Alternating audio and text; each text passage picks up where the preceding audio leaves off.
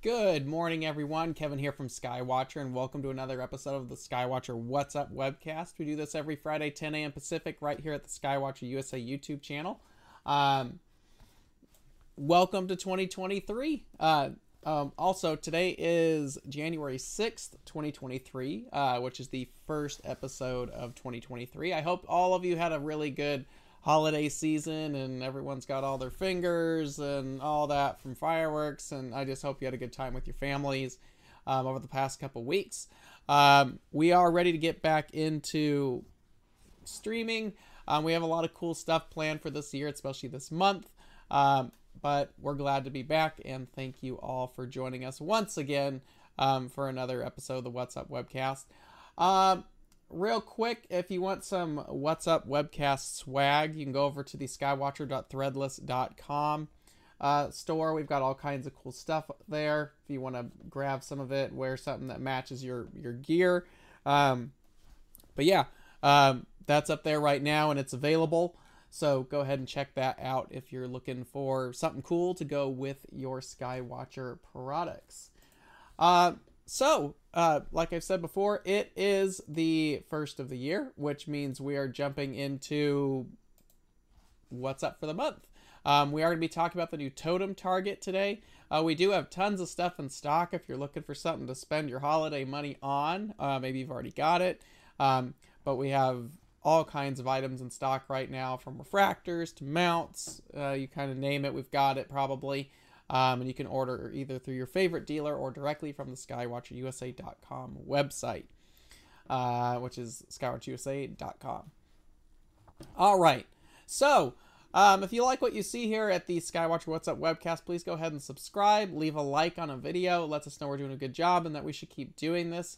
If you have any ideas for a future What's Up webcast episode, especially being the first part of the year, this is something that we're always looking for.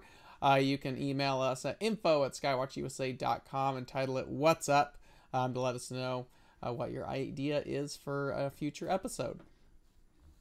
If you want to stay informed with what's going on, either through Skywatcher's email blast or what's going on in the What's Up webcast, you can go to skywatcherusa.com. Up at the top, hit the subscribe and save button, fill out your email, and then you'll be a part of the email blast that lets you know about new products, sales, monthly email blast, of course, the weekly What's Up webcast topic, and the links to that.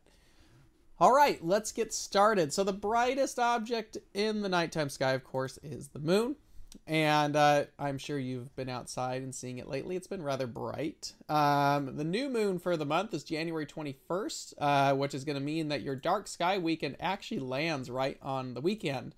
The 21st and the 22nd is going to be your new moon weekend, which is perfect. So go out, enjoy some dark skies, because that lands right on the weekend.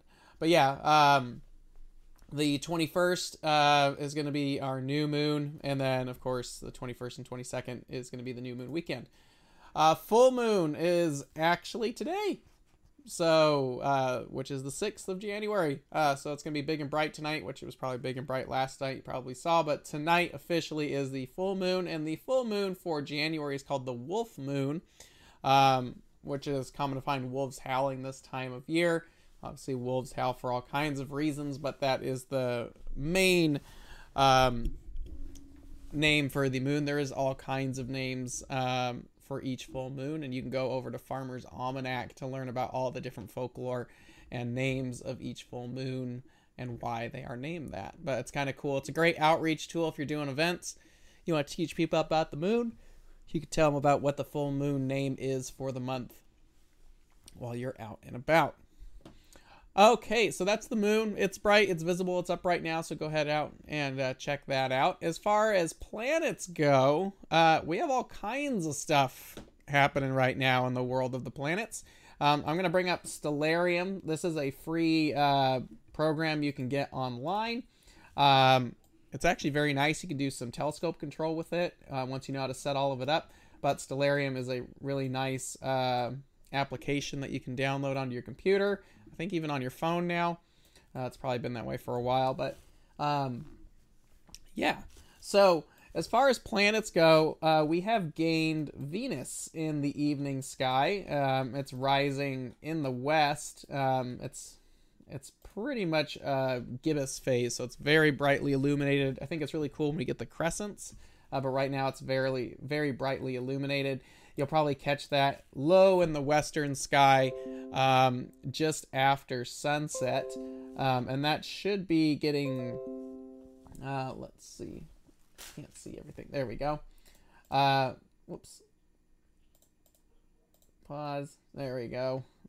Where's my date and time? There it is. As the month progresses, Venus is going to start getting higher and higher, and then right here on the 21st of January, let's see if this gets a little right. There we go. On the 21st of January, 22nd of January, these two, I believe, are going to be less than a degree apart. You'll have Venus and Saturn low in the western sky. That'll be kind of a cool opposition, not opposition, but that'll be a cool sequence to go out there and check out, and that is going to be on the evening of the 22nd of January. Venus and Saturn are going to be very, very close together. You can probably get them in the same field of view. It'll be a cool photo op, so go head out there and check that out. And then, of course, we don't really have any like close lunar calls with those two down there. It's either the 21st or the 22nd or 23rd. You'll have a really nice little crescent moon hanging out there on the 23rd, where you get them all together if you're looking for something cool. As far as Jupiter and the moon, we have a nice close conjunction. That's the term I was looking for. It's a conjunction on the 22nd, where Venus and Saturn, and then there's a pretty close one on with Jupiter and the moon on the 25th. So that's going to be kind of cool there. And then Mars has a really close conjunction on the 30th. And this actually reminds me, Mars, at least for a small portion of, I believe, the southern portion of the United States, will actually, in other areas, you have to look it up for your particular area. But Mars is going to be occulted once again by the moon on the 30th of January. It just depends where you're going to be, but you can see right there, that's going to be pretty cool. But you're going to want to check where you're at, because it's visible for a very small section of the U.S. Here, I don't think it gets very far north. Anyway, double check it.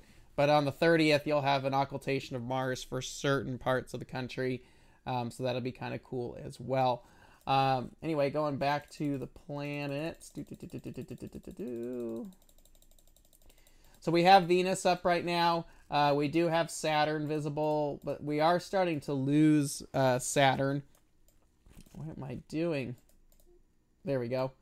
Wrong side of the sky. There. Where's the heck is west? There we go. So yeah, we have Venus. Venus is in the early evening. Then we have Saturn. Saturn's going to be pretty much gone by the end of the month. So this is kind of your last little bit of time to get Saturn. And then we do have Neptune. Neptune's still hanging out up there. It's a bit of a challenge. Well, that's not Neptune. It's close enough. There's Neptune. Boop. Right there. So we have Venus early on, then we have Saturn, and we lose those two early in the evening, although Venus is starting to rise.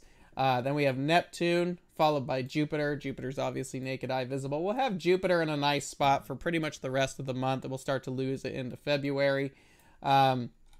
Uranus is still hanging out really nice and high, which is a fun one to go after, especially if you just got your first telescope for the holidays. It is way out there, but it's a cool one to see because it's not really part of the major naked eye planets unless you're in super dark skies and know what you're looking for. You can't see it naked eye. And then, but it's a fun one to use your telescope on. And then, of course, Mars is up right now. We are past its closest approach at this point, so it's moving away from us. This year hasn't really been anything mind-boggling with Mars, but with a decent amount of magnification in any small telescope, you should be able to see some dark detail, and it's at least a cool thing to go out and see the red planet.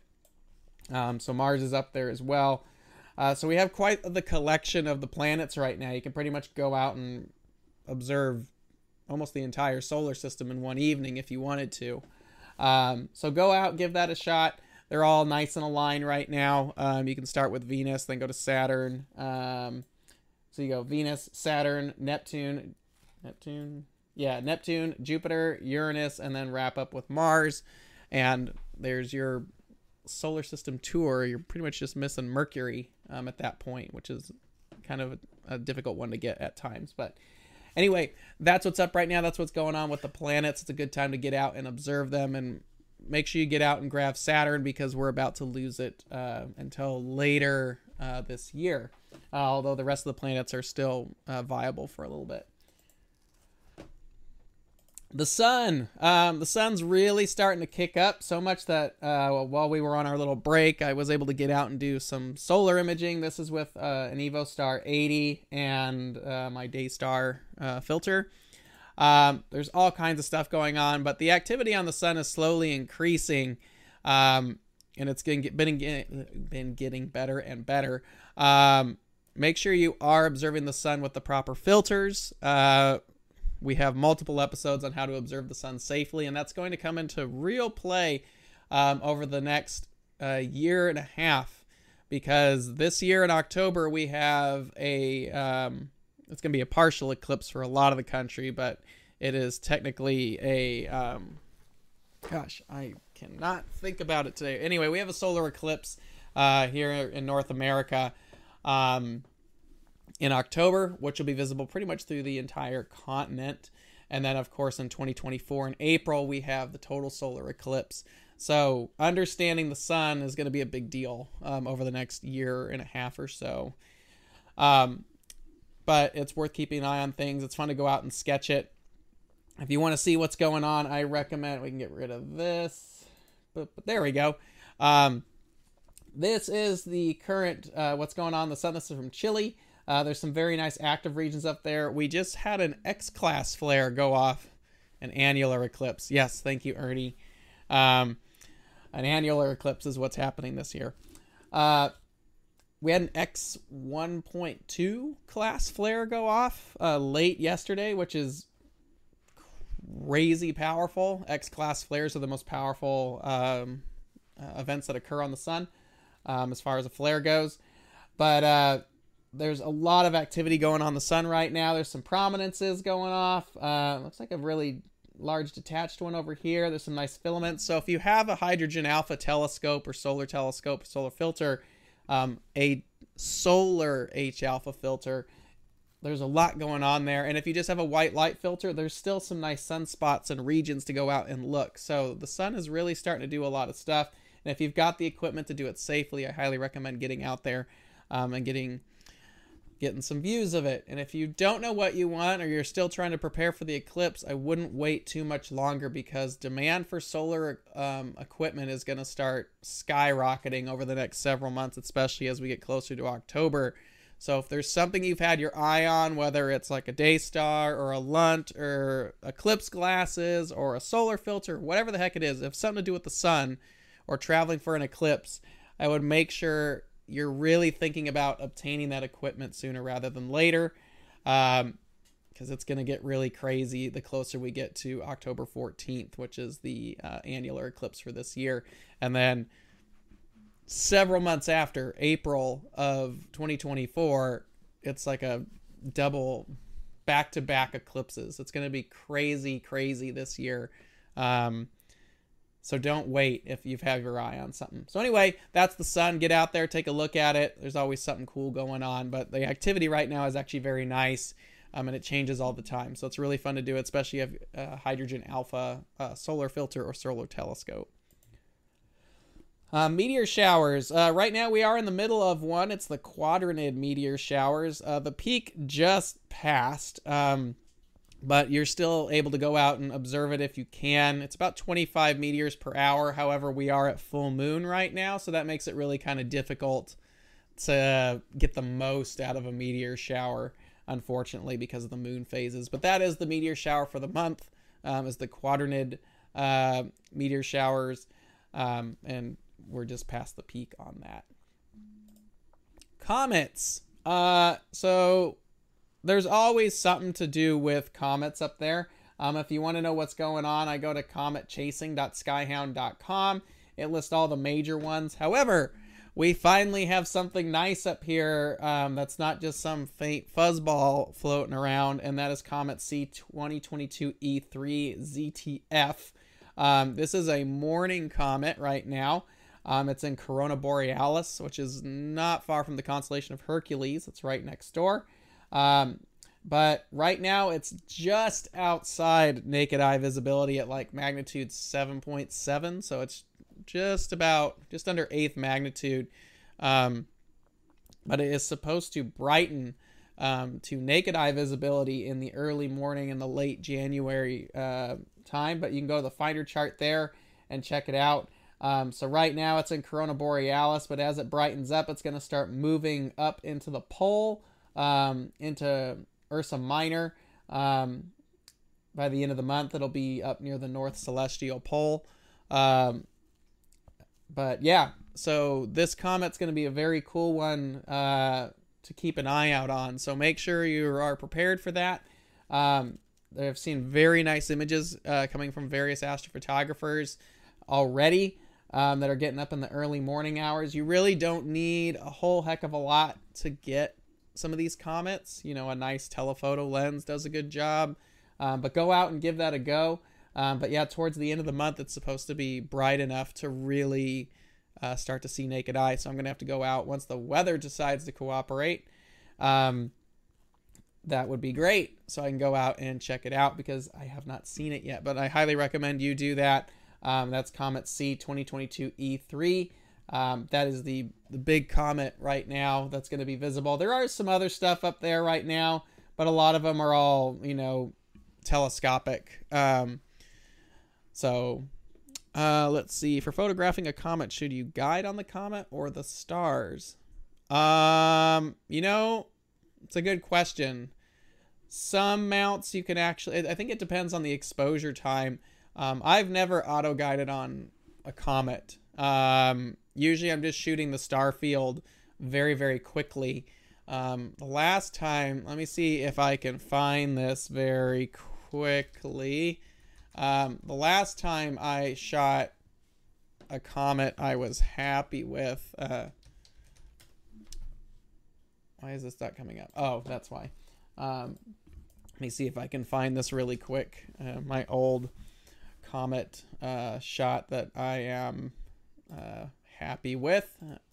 It was been a while. The last comet that I really took a swing at, I didn't auto guide on it. I just shot the star field. I kind of did it as an experiment. Save image. Hold on just a sec. I should just have this ready to go, but I don't have everything. This was my last comet shot. This was Comet C 2021 A1 Leonard. This was back in December 2021. A lot of you probably remember it. This is when it passed M3. So what I did on this one is these are 10 2-minute exposures. So bin 2x2. This is with the Esprit 150 at the remote observatory. But what I find is you really just want to shoot quick. This is where those fast optics can really come in handy because you get more detail in less time because the comet is moving. This was an experiment image with this. So I'll tell you how this was done because it was kind of a unique thing. Some of you know that I, at times, like to image with 2 telescopes. In our remote observatory at Skies Away Remote, there's our telescope, which is the Esprit 150, which is a ZWO 6200 monochrome and a big filter wheel all mounted to it. And then in the same observatory, we have a friend of ours who has a duplicate setup with an Esprit 150 and a one-shot color 6200. So we have 2 Esprit 150s, 2 ZWO 6200s, one's mono, one's color. What I've done in the past with my images is shot luminance with the monochrome and color with the color camera and basically apply the luminance channel over the color data. And it makes it go a lot faster. which is a really cool thing to do. However, you have to have 2 duplicate setups and 2 different cameras. So I understand that's not something everyone can do all the time, although I have seen people do it before. But I wanted to experiment with how that would work on a comet, because the comets are moving in the star field, and that's the hard part, is you got to process it to where the stars aren't blurred, but you don't want the comet to be blurred too. So basically what I did here as an experiment that came out way better than I thought it would was I had both telescopes shooting the same target simultaneously. So I was doing luminance with one telescope and color at the same time with another telescope, and they're only like 6 feet apart from each other. So it's kind of like an array, if you will. So this is 40 minutes of data shot in 20 minutes. So 20 minutes of movement with 40 minutes of total data. It's kind of like Contact. Why have 2? First rule of government spending. Why have 1 when you can have 2 at twice the price? I understand a lot of people don't have this capability, but it was just an experiment of how well it would work. Of course, we did have some high haze, so there's some weird artifacts in the image, but it came out really good. I was really pleased with how it worked. But that's how that worked with me. But anyway, I don't guide on the comet. I just shoot the star field, and I just keep the exposures quick and to the point. And that's pretty much how I've done it in the past. I've only been able to do this experiment once, because it does take a lot of work to get both telescopes to play nice and run both of them and make sure the sequences are running together, and it's a lot of work. But anyway, go out there, give it a go. There's some really nice images coming up there, but I hope everyone can get out and take a whack at it and see how that works. So you don't need to do a lot of exposure for comets. They're generally bright. You can do a lot of detail very quickly. So yeah, because if you shoot too long, the comet's going to blur in your exposures, because the comet's moving through the star field. So generally you want your exposures to stay short so the comet is isolated. And then you can go in and stack it, and it will blur. I've seen some stacking softwares that can stack the comet plus the stars. I've never had that turn out very well. Some people are a master at it, like Damian Peach, but he's a master at just everything. I have not figured out that processing technique yet. So anyway, give that a go. Let's see. With an unmodified DSLR on a star tracker, unguided with 30-second exposures, be okay. Probably. Wait. Unguided. Oh, on a star tracker. Yes. Probably. You'd probably be fine there. The nice thing about comets is a lot of times they're generally that greenish color because of the cyanogen that's inside the comet. And the nice thing about most unmodified cameras is their filter allows green and those bluish colors to come through a lot better than, say, like red. So that's a lot of times why we have modified SLRs or cameras, to allow those fainter reds to come through and pop like you would a dedicated camera, where if you're shooting a comet, an unmodified camera does probably okay, because the filter that's generally mounted in an unmodified camera actually passes a fair amount of color and light through it at those wavelengths, like where cyanogen is, which is how the comets get that greeny color. So even an unmodified camera should do okay. You should be able to at least detect it. But if you want to get a really nice thing, you probably have to stack a few images there. But the exposures are going to be relatively quick. You could use a light pollution filter on that. You just have to experiment with it. Comets are a little bit more forgiving than, say, like a deep sky target, in the fact that you don't need a lot of exposure, nor do you want it, because it's going to blur, but you still want enough to bring out the signal in the comet. And of course, dark skies will always help with that. So good luck. Your mileage may vary on that. But I look forward to seeing, if you get something cool, go post it on social media and tag us on it. We'd love to see what you guys get. But yeah, by the end of the month, we should be getting some pretty cool stuff out of that, but good luck with it. All right, deep sky targets. Obviously the big staple right now is M42. This is 1,500 light years away. It's honestly the easiest nebula in the nighttime sky to observe and photograph. every single person should be out there on their new telescope to observe this nebula, because it's something you can do in town. It's a really cool nebula to test various filters on. It looks great with a UHC filter. It looks nice with an O3 filter. It looks really unique with an H beta filter, because that brings out different detail. If you have the ability to throw night vision on it, it's insane. But you don't need really anything fancy to at least glimpse the nebula. It's also a fantastic target to image because it works well in color. It works good in narrowband. You can shoot in dark skies. You can shoot in light polluted skies. It's just big, bright, and easy in certain ways. But this nebula is also difficult in its own ways as well, because one of the shortcomings for M42 is, while it's easy to get the nebula, a lot of times you end up overexposing and blowing out the core of the nebula. Especially if you want to bring out all this faint detail that you see in here. And I'll tell you a little bit more about how this image was done, because it was done very similar to the Comet, where I shot luminance, then I shot color. But what a lot of people tend to learn with M42 is you can shoot long to get all the faint little nebulosity tidbits that are in the nebula, but then you blow out the core. So then you have to shoot shorter exposure so the core is not blown out.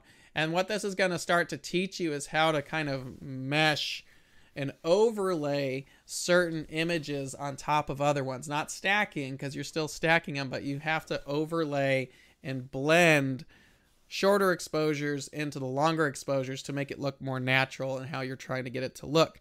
So the core on this shot was a bunch of like 1 minute exposures that were dialed down, and then that was very tediously woven into longer 5 or 10 minute exposures to bring out the fainter details in the nebula. Now, there was luminance on this, and then I also did the one-shot color and applied the luminance over that. But then one up on that was there was also hydrogen alpha that was shot using the monochrome camera. And that brings out a lot of the structure and the really faint dust and gases in the background. But then you have to kind of weave the hydrogen alpha detail and data into the color set without offsetting the color too much too. So it's kind of an interesting thing to do. And it's a bit of a process, but it's one of my, personally, I think it's one of my best images. But M42 is the easiest nebula to go out there and see. But if you're imaging it, it can also be very difficult because it teaches you how to start blending different exposures together. Whoops. Now, completely vice versa from M42 is IC434, also known as the Horsehead Nebula, which is right next door, about 1,300 light years away. This nebula is one of the most difficult nebulas to see. Obviously, there are more fainter nebulas out there, but I would probably say that the Horsehead Nebula is probably one of the most difficult yet most famous nebulas in the nighttime sky. It graces the front of books. It's all over the internet. It's a really easy target photographically. You can do it in town. You can do it in a dark sky. You can do it narrowband. You can do it in color. Very easy target to photograph. The visual experience is very, very different because of it being a very deep hydrogen region. So the Horsehead is quite a challenge visually. You can usually get it in about an 8 to 10 inch telescope, but dark skies are really where you need to be, especially if the constellation is very high in the sky. You want good contrast and good transparency so you can actually see where that faint nebula is moving. The trick to the Horsehead is really the H beta filter. That's really what's going to help you see. You can squeak by with a UHC filter. It's going to be invisible in O3.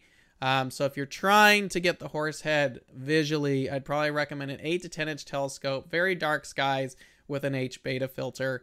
And the larger the telescope you can get, the better and easier it is to see. When you start to get to the 20 plus inch telescopes, you can start to make out where the Horsehead is without the addition of a filter. The filter makes it really easy, and then it gets really crazy if you throw night vision on it, because it's just plain as day at that point. But that's the Horsehead Nebula.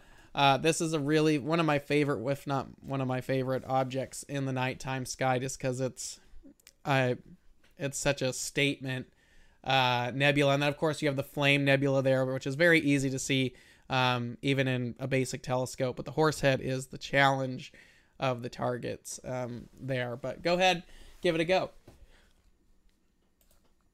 Next up, one of the easiest ones in the sky is M45, the Pleiades cluster. This is in the constellation of Taurus, 500 light years away. It really looks nice in any size telescope. Binoculars, it looks good. Small refractors, bigger telescopes. Obviously, the longer the focal length, the less and less of the cluster that you're going to be able to fit in one field of view. But it does look nice even in small optics. You can really do it in any location, imaging-wise. However, with filters, there's no filters that really help bring out a reflection nebula like what you see the Pleiades being a part of. There's just nothing out there that it's intended that brings that out. So reflection nebulas do require dark skies. Light pollution filters, I guess, could help pop and reduce any background glow from the light pollution, but there's no filter that's really ideal to bring out a reflection nebula like, H-alpha filters. They're made to pass those emission targets, but there's nothing that really pops a reflection nebula. So filters are not going to help you here very much. A challenging galaxy that's up right now is NGC 891. This is in Andromeda. It's 27 million light years away. It's a really nice edge-on galaxy. Large aperture very much helps on this guy. You're probably looking at somewhere between 10-inch and larger. However, it is relatively faint, and you can easily run over it through the star field that it's in without paying much attention to it. So I would really recommend that if you are looking for this galaxy, to very much take your time, because there has been times where I have passed it because it is relatively faint. You want to go slow. Once you've got it, it's really kind of cool. It looks like a starship just gliding through the star field, like something from Star Wars or something like that. But you can drive over this pretty easily. Obviously, GoTo will help get you in the field so you can just look for it. But if you're manually trying to find it, it can be a bit of a challenge. Imaging-wise, it's like any other galaxy. It's doable in town. It's doable in dark skies. But there's just time is all you can really do with this thing. There's no filter that's really going to help other than just generic light pollution filters to knock down any of the glare. The nice thing about this particular galaxy is it doesn't have a lot of faint halos or, anything like that that's being pulled from it. So it's really kind of secured in its own framework, if you will. So you can get away with it here in light polluted skies from the backyard and still probably get a nice shot from it. But that's NGC 891. It's a very nice edge-on galaxy. NGC 1499. This is the California Nebula. This is in Perseus, about 1,000 light years away. Let's see, can you tell us the magnitude of each celestial object? I could put that in the future if you guys want to know. If not, you can look it up online, but I don't have that data in front of me at the moment, although it's pretty easy to locate it on a Google search, or if you have any of the basic astronomy apps, it'll give you the magnitude of each of these. But in the future, I could put magnitude readings for each target if you prefer. Let us know. So California Nebula, this is in Perseus, not far from the Pleiades. This does take darker skies. It is a large H2 region, so H-beta filters, a UHC would also help, but H-beta filters are good. You can actually, this thing's big. It takes up a decent chunk of sky, so wide field optics are very helpful. One of the best views I think I've ever had of it was with a TeleVue TV101 and an H-beta filter with a low power eyepiece, and it takes about a few degrees of the sky, so it's nice if you can get to dark skies when it's nice and high in the sky to visually see it. But looks like the state of California. It's kind of cool. As far as imaging goes, it's a hydrogen alpha cloud, or the hydrogen cloud. So H alpha filters work really well. This I shot in my backyard with, I don't even remember what H alpha filter. I think it was like a 7 nanometer or something like that, with a Canon 200 millimeter f2.8 lens and a big monochrome camera. And it's easy, plain as day to get it. It's not a difficult target when you're starting to do narrowband work with one. And if you want to do a color, it does have some diffuse additions to it, and it does kind of trail off quite a bit in both directions. So it's something that you may want to go out and definitely bring back those narrowband filters to go after it. But if you're doing like a one-shot color, dark skies is really kind of what you're going to want for that. But it's an easy target to go after, but it is a large target, so you're going to need wide field optics to really get the entire chunk of it. But there is some cool little details inside of there. But that's NGC 1499, or the California Nebula. There's another shot of it. So M1, the Crab Nebula. This is a cool one. This is up in Taurus and the Horns, about 6,500 light years away. This is a supernova remnant. You can see it in light polluted skies. It looks like a little fuzzy puffball in the star field. There's not a heck of a lot to it. Darker skies, again, it's a easier to see puffball. There's not a lot of interesting things to M1 visually unless you've got some serious aperture backing you up. And I'm talking about 20-inch or 500 millimeter diameter optics in dark skies to really start to get in there. And then if you add like a UHC or maybe even an H-beta filter, you can start to see kind of those tendrils that are on M1. Visually, I've seen that in a 28-inch telescope. They were faint, but you could start to see kind of that cage, looking structure that sits around the actual nebula, which is really kind of cool. Imaging, it's good in color. It's good in narrowband. I've seen some really interesting stuff done in narrowband. It's pretty forgiving both ways, and it's nice because it doesn't have a lot of that really faint extension coming off of it. So your mileage may vary with it, but it's somewhat of a forgiving target. It's a lot smaller than people think, especially if you're using, wide field optics. It's going to be small. So I had to crop on this picture. This was taken with the Esprit 150 at 1,000 millimeters, and it still was small, so I still had to crop in. But there's some really cool detail in there. It's not that difficult to do in light polluted skies, but darker skies help visually. Imaging wise, the biggest challenge I feel like it is with M1 is just it's smaller than most people think. Another one, these are some of my favorite. I love planetary nebulas. I just think they're really kind of neat.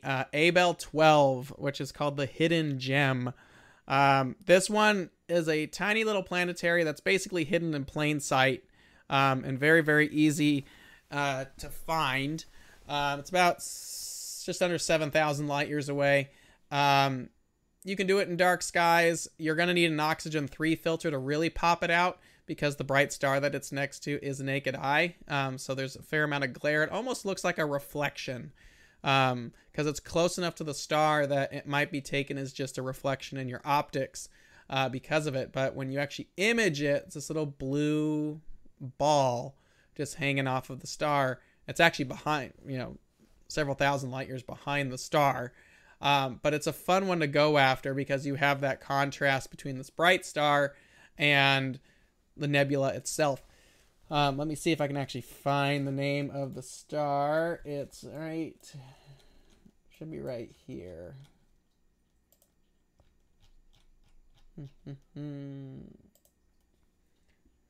Yeah, 61 Orion is basically the star that it's near. It's right in the bend in the upper arm of the constellation.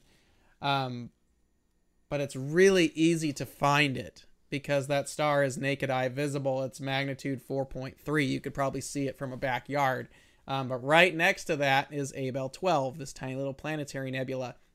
So that's a fun one to go after. That's why they call it the hidden gem, because it's literally hidden in plain sight. And a lot of people don't pass over that area because it's a bright star. And obviously there's a ton of other nebulas in the region that people are going after. But if you're looking for something small off the beaten path that's kind of fun to go after, try this one. It's probably easier than you think. That goes the same with imaging. It's probably a lot easier than you think, but it's kind of a cool one to go after. And that's Abell 12, or the hidden gem, which is this little boop right there, is what you're looking for. So that's kind of a cool one. It's not a reflection, it's a nebula. So go after it, see what you can get. I'd be curious to see what you guys could find. I was almost planning to do that as the target of the month, but I felt it was a little bit too easy. The only thing difficult about it is most people don't know what's there. That's not the name of the game. But the name of the game for Totem, or the target of the month, is basically to introduce you to really faint, obscure, challenging targets that push things as much as possible. So that's the name of the game. If you've never joined us for a target of the month, which is called Totem, here's the rules of that. Must be imaged by the end of the month, and you cannot use data from old data sets. You need to shoot it in the month. That's the whole point. Once you've completed your target shot, you can email that to totem@skywatchusa.com.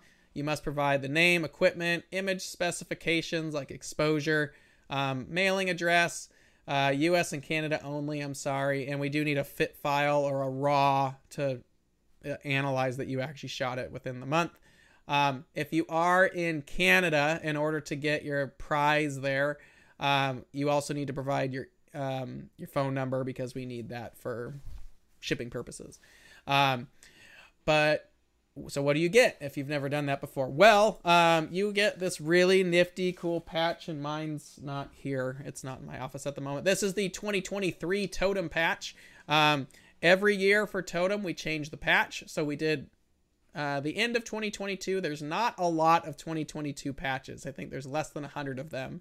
So the 2022 patch is probably going to be pretty hard to find at this point. So the 2023 patch, this is our new one, kind of the white with the black text. It kind of looks cool. These are now here, and they're ready to head out once we start getting all the submissions for the end of this month. But this is the patch that you will be receiving.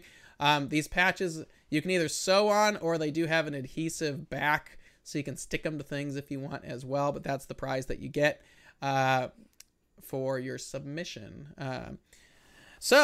The Totem target for December 2022, of course, was the Witch Head Nebula. There was some really nice stuff in there. I tried to put everybody's in there, so just some cool stuff.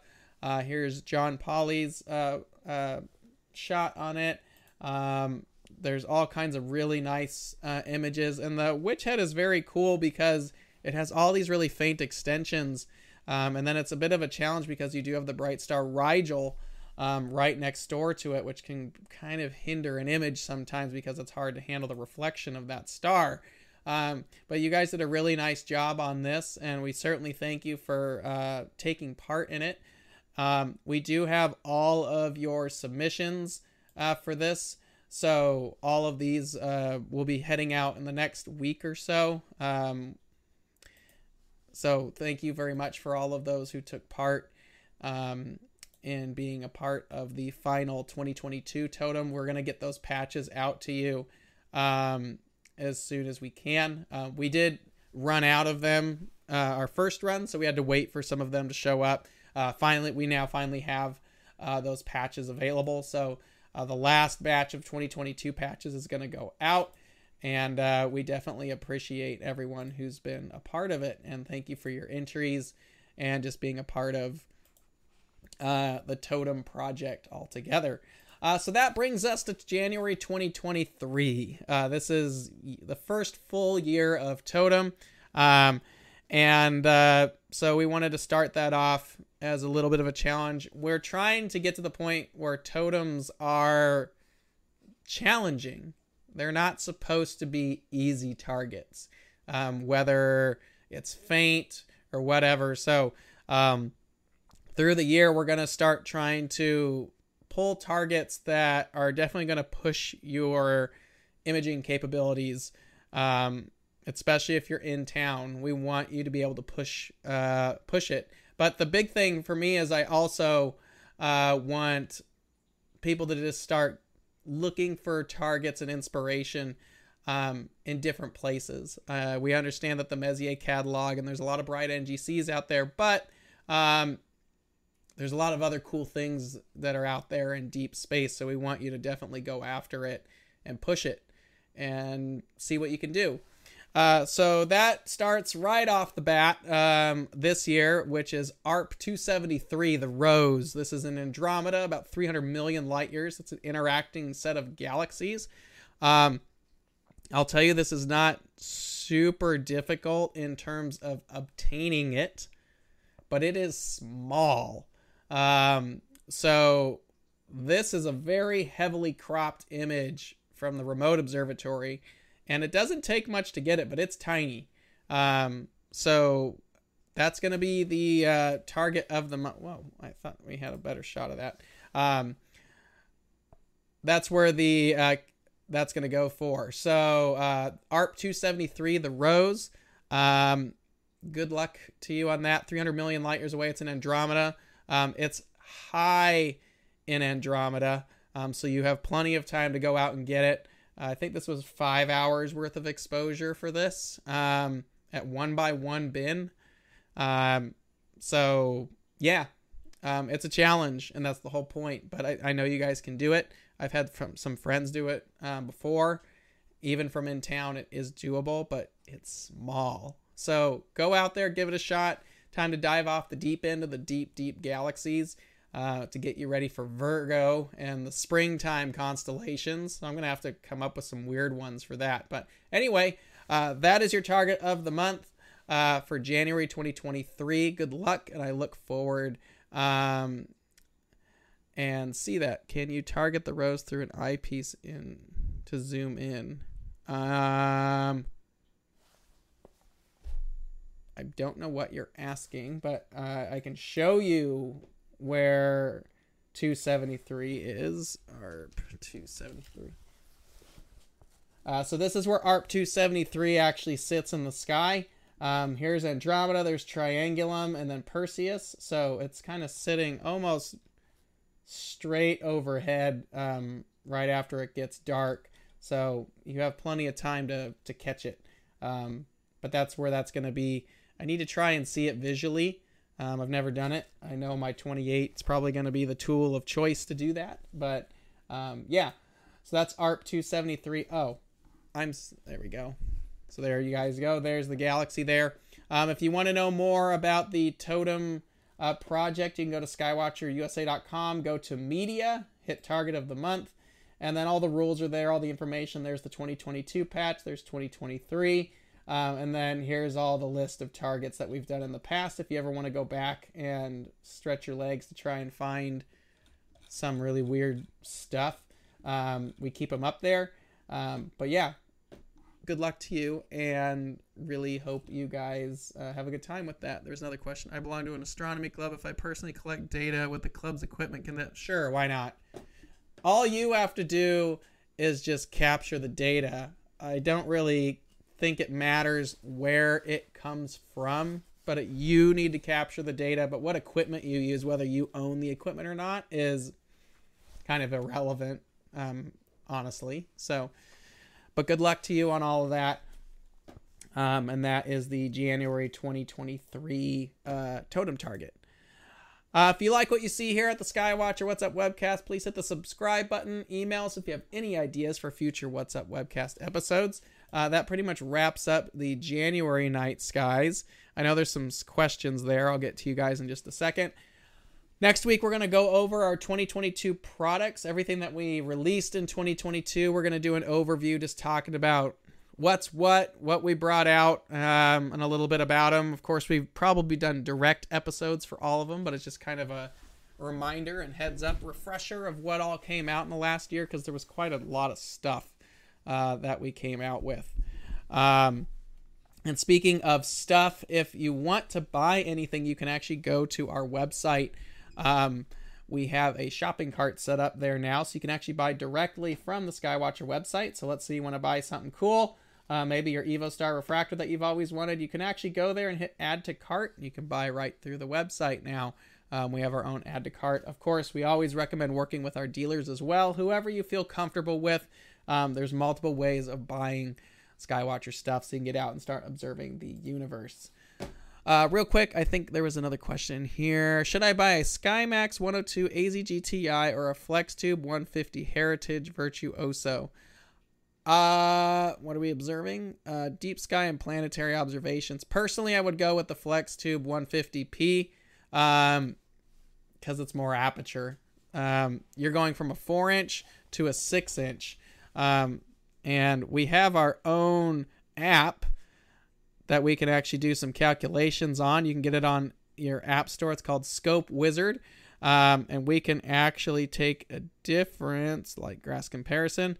So let's do 6-inch versus 4-inch. So the difference between a SkyMax 102 and a FlexTube 150, that's a 6-inch versus a 4-inch telescope. You have 2.3 times more light on the 6-inch. So your ability to look through deep sky objects is much better with the larger aperture telescope. And then, of course, on the planets, you're able to push the magnification more because there's more light grasp to keep the image looking nice and bright and detailed before the image breaks down, as opposed to a 102 Mac. So, or 102 telescope. So I personally, between the 102 AZGTI and a 150, I would pick the 150 just mainly because of the aperture. So, all right.